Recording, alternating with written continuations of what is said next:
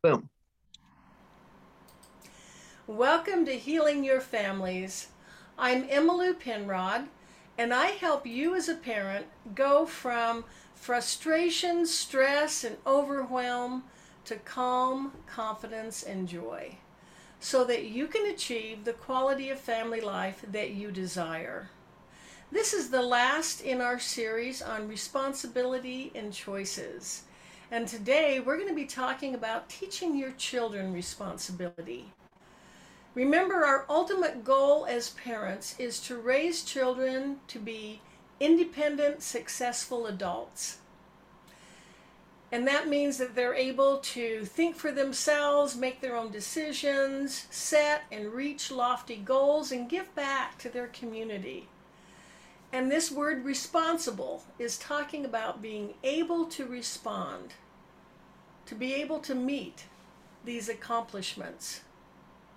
So today we're talking about teach your children responsibility through choices. CHOICES.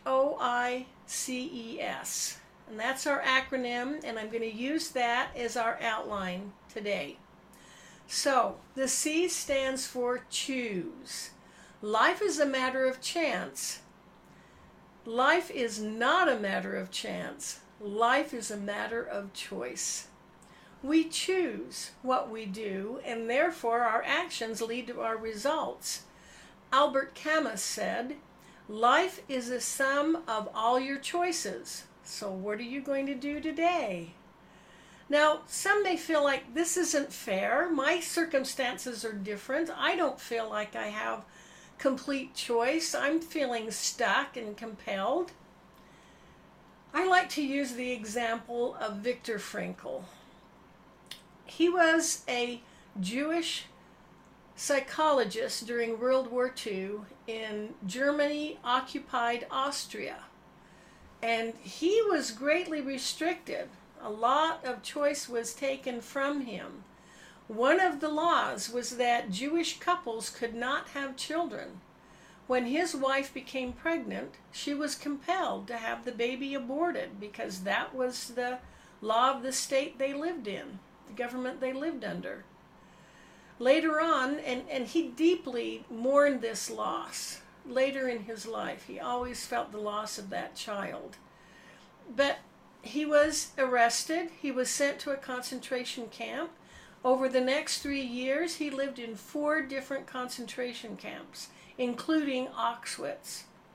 He experienced the worst of humanity. He was like the other inmates. He was given he had inadequate clothing and food and shelter. He was beaten. He was abused. And being the psychologist, he observed the behavior of the other inmates, and he saw some who gave up and died. Some became angry and bitter. And yet others continued to serve. They went about doing everything they could to relieve the suffering of their fellow inmates. Viktor Frankl survived this. He lived for decades afterwards. He wrote several books. The most significant one is Man's Search for Meaning. And he helped countless people understand the power of their choices. He wrote, "Forces beyond your control can take away everything you possess, except one thing: your freedom to choose how you will respond to the situation."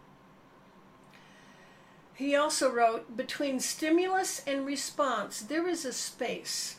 In that space is our power to choose our response, and in our response lies our growth and our freedom."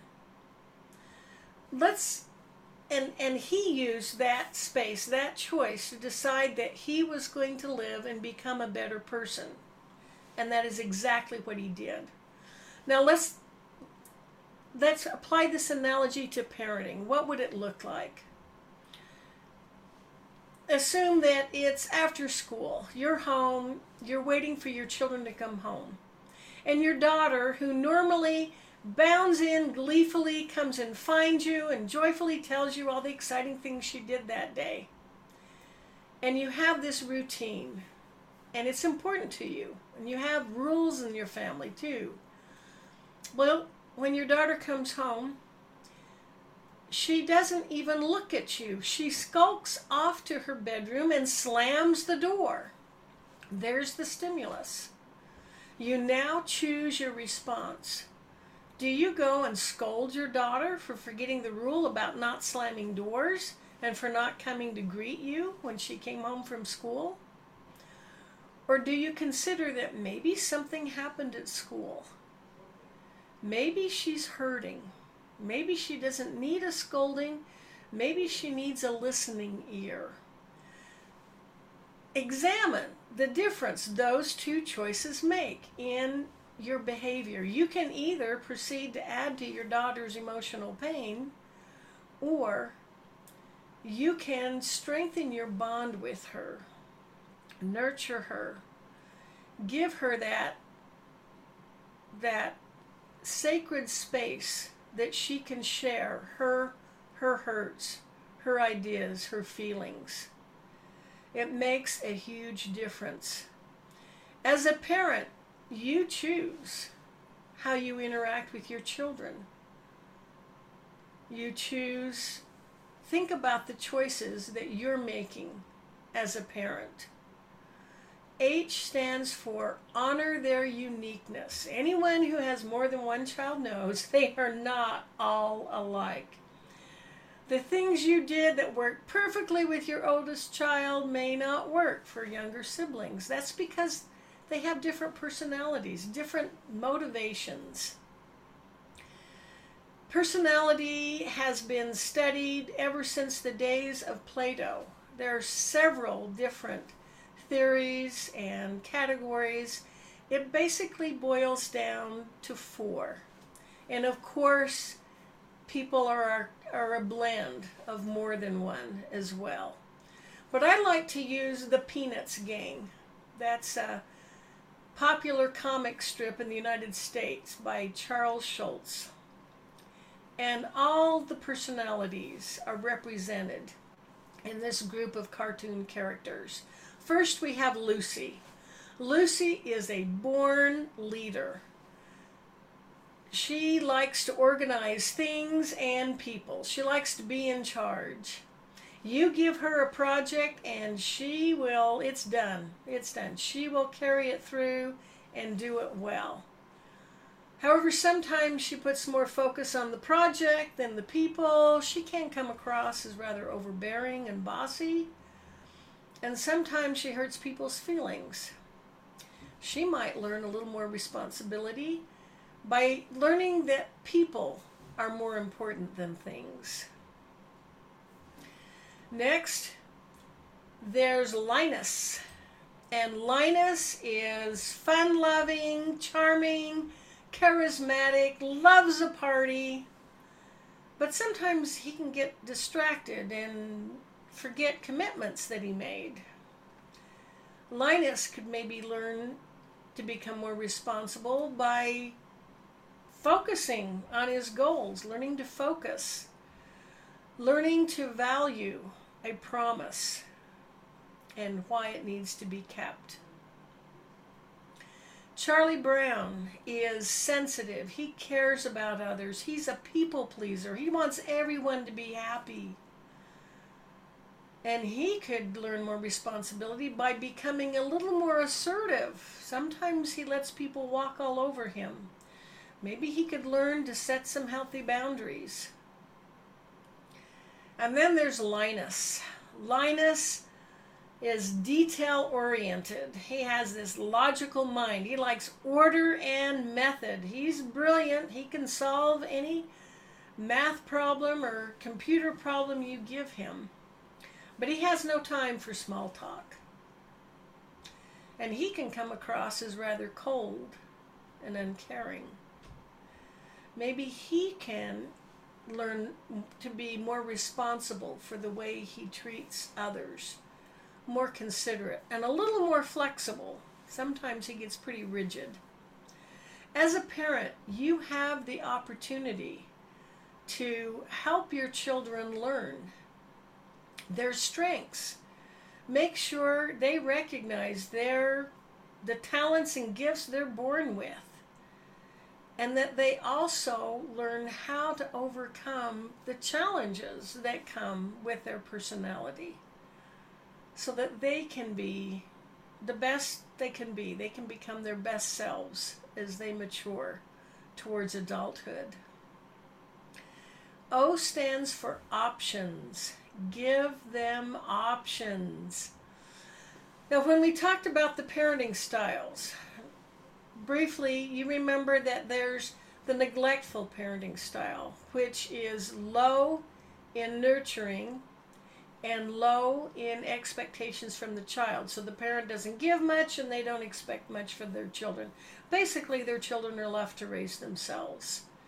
Then there's the permissive parent, and they give lots of love and nurturing, but they don't expect much from their children. On the other hand are the authoritarian parenting style. And this is where the expectations are high. They expect a lot from their children, but they don't give the love and nurturing that their children need. It's, you do it now, and you do it because I said so. The fourth style, the authoritative parenting style, which decades of research has proven to be the most effective. Children raised under this parenting style reach that goal of being independent, successful adults who have high self-confidence, can set and reach goals. And in this parenting style, that's high on both levels, the parents give love and nurturing, and they have high expectations for their children. And the major difference that separates this parenting style from the other three is options. Communication is two-way. In the authoritarian, the parents are laying down the law. This is the way it is. And the authoritative, it's more of a discussion. And they're planning together how to make the home a better place. One example is nutrition. Some parents feel strongly that they want their children to eat a plant-based diet. They believe it's healthier. So they would be taking their children to the produce section, or even better, a farmer's market, where they may let you sample different vegetables. The children could be trying vegetables they've never tried before, deciding which ones they liked, and maybe planning the menu, the menu for the next week, what the family eats. They're following the parents' value of eating a healthy diet, but they're given options as to what fruits and vegetables they want to eat. People, especially children, are much more likely to buy in to what is asked of them when they're given choice. I have a 9-year-old granddaughter, and I just love spending time with her. She is so much fun to be around. We go swimming, we go to parks, we go to museums, to the library. Sometimes she just comes over to my house and we do arts and crafts. And invariably, she wants to extend the activity longer than my schedule will allow. Well, I want her to only have happy memories of time with grandmother. I don't want contention. So I measure the time. I'm keeping track of how much time we have, making allowances for cleanup time and travel time. And as I'm seeing the time pass, I will give her an option. I will say, do you want to leave in 15 minutes or 20? And invariably, she'll pick the longer time.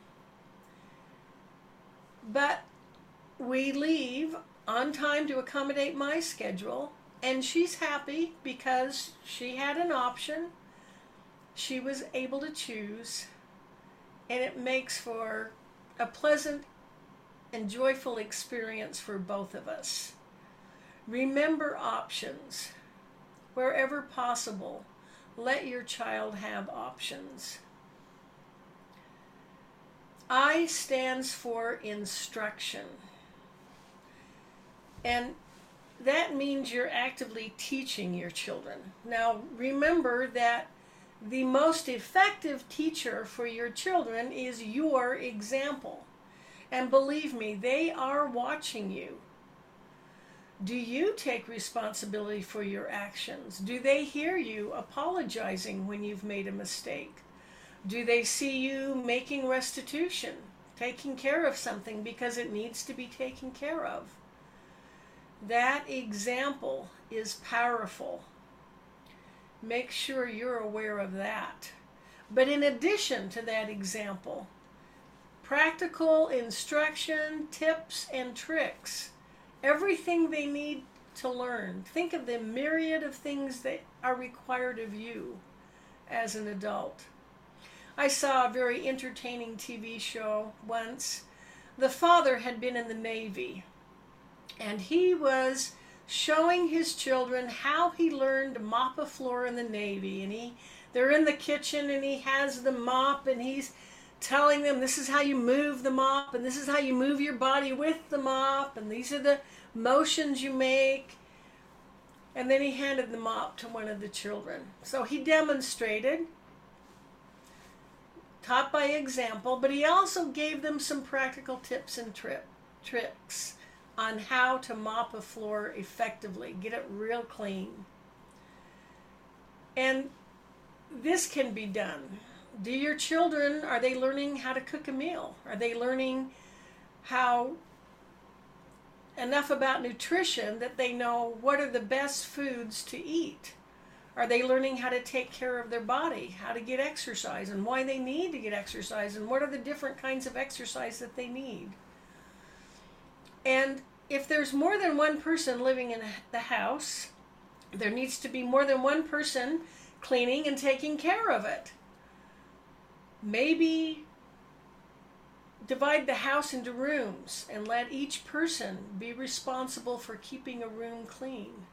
Let them have that experience of being the one in charge, of being responsible, succeeding, and feeling that satisfaction of this is my room and I feel good about the way it looks. I love the story of a father whose 10-year-old son, he delegated the responsibility of keeping the yard clean.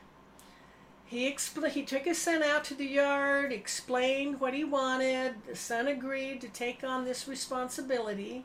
He explained what he meant by a clean yard, that the trash needs to be picked up, all the toys need to be gathered up, so that when the father mowed the grass, he didn't have to worry about running over anything. So the son agreed, and the dad just, okay, now this is your responsibility, your stewardship. He followed up. The father followed up a few days later to ask the son, so, how's it going? And the son looked around the yard that was looking pretty cluttered, and he said, not so good, Dad. Now, the dad did not take it over. This is his son's responsibility. But he asked, can I help you? And the son said, okay, Dad, if you can just take care of those big things there, I'll take care of the rest. He allowed his son to have that experience of being in charge, of stepping into some big shoes successfully and doing a good job. Delegate. Instruct your children, teach them how, and delegate to them. The second C stands for consequences. Oh, we don't want our children hurt. We want to protect them. Of course we do. Now there's a parenting style called helicopter parenting. And that's where you're just hovering there, waiting to rush in and rescue them from any unpleasant consequence. But sometimes a natural consequence can be a learning experience. Of course, we always protect our children from harm or danger. If your young child were running out into the street, that's not the time to allow natural consequences. Of course, you would physically stop them. But consider those cases when a natural consequence could prove to teach them a life lesson. Consider this. Your teenage son has a major essay due in his class tomorrow, and you just found out he hasn't started it yet. And you know that this is a big part of his grade. And he's been on the honor roll so far this school year. And this one class could get him off the honor roll. And what's more, you had promised him if he stayed on the honor roll all school year, you would let him get his driver's license. There's a lot riding on this, and it's natural that you would want to feel, okay, son, I'm going to help you. Let's just, here, I'll sit down here at the computer. You just tell me. I'll type it up. You need me to help with research? I'll do that.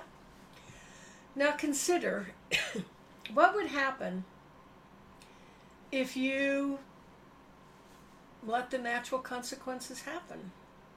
Maybe he didn't turn in his essay.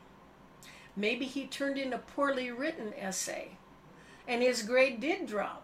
He did go off the honor roll. And you followed through and you said, son, the agreement was honor roll all year. Looks like we'll need to wait another semester. And he learned from it. He learned when there is a deadline, I need to start preparing well before. And he learned that so well that as an adult, he was able to get a responsible job that paid well because he knew, he had learned, and he knew what to do with the deadline, how to plan ahead to make sure everything was done before that deadline. Small consequences paid while they're young can give them life lessons that prevent those major consequences when they're an adult. If they don't learn it when they're a teenager, then later on it's not just a low grade, it's a job. So anytime a natural consequence would teach them a life lesson and you're worried, oh no, they'll fail, let them fail. If it allows them to learn something that's going to help them become an independent, successful adult. E stands for expectations. Expect them to be successful. As parents, we tend to focus on what could possibly go wrong and the worst case scenario. But what we focus on tends to grow and expand. It almost becomes a self-fulfilling prophecy. If we're consistently communicating to our children our belief in them, our confidence that they are capable and that they can succeed. Yes, it is hard and we will support them, but we believe they can do it. Then those neural pathways start forming of belief and believing in themselves, confidence. I can do this. I can do hard things. It starts to grow. And as those are used more frequently, they get stronger. And as the negative neural pathways, the I'm not good enough, I can't do this, it's too scary, are not used, they eventually fade and they're gone. So expect them to be successful and communicate that to them. Let them expect to be successful as well. Now, S stands for structure, and children thrive on it. We think, oh, we don't want them to be too regulated. But the absolute worst environment for a child is one in which they don't know what to expect. They don't know when or if they will eat that day. They don't know whether their parents will respond to them with love and nurturing or lash out at them at anger. They don't know what's expected of them. It's chaos. It's a miserable life for anyone, but especially for a young, impressionable child. They need to know what is expected of them. They need to know when they need to go to bed, when they need to get up, when they will be eating. And it isn't that a rigid schedule needs to be kept. There can be some flexibility, but they need to know when they will be eating, what is their role in preparing for the meal or cleaning up afterwards. They need to know what is expected of them and what behavior they can expect from you as their parents. Structure is essential for children. They may push against it, but they need it. That's what helps them feel secure and safe, and it provides that framework that they can then build on as they start working towards their goals and meeting them. So, teach your children responsibility by remembering our acronym CHOICES. Choose wisely. As the parent, make wise choices. Honor the uniqueness of your children. Help them recognize their strengths and positive qualities, and help them identify their challenges and how they can overcome them. Give them options. Provide instruction. Remember, the most effective teacher is your example, but you can also give them specific tools. The things maybe that you were taught, or maybe you wish you were taught before you became an adult. Let them experience natural consequences, those little life lessons that will mold their character. And expect them to be successful and give them structure. So please visit my website, healingyourfamilies.com. I have a number of resources for parents. Check them out. And one of the services I offer, I want to tell you about that. It's a webinar. If you ever feel concerned that your child may be suffering from a low self-esteem, maybe you see problem behaviors that indicate they're hurting emotionally, there is a way, using neuroplasticity, that you can help your child start new neural pathways of believing in themselves, accepting that they're loved, knowing that they're capable, feeling secure. And this webinar will teach you a time-proven process. It's been 45 years in research. It has helped thousands of children. And if you learn this process, it's called the Golding process or sleep talk, and follow it consistently, you will see a change in your children's behavior. You will be able to make your children you will be able to help your children become healthier, happier, and more resilient. So thank you for joining me. Join me again next week at the same time. Next week we're starting a new month and a new theme. We'll be talking about confronting abuse, how we can protect our children from abuse, how we can prevent it in our homes, and how we can help family members heal. You may have experienced abuse when you were a child, and while you are not responsible for what happened to you as a child, now as an adult you can seek healing, and we will be addressing all of these issues in our theme next month. So until then, love yourself and love your families. Remember, we're making the world a better place by strengthening families, one family at a time. This is Emmalou Penrod at healingyourfamilies.com.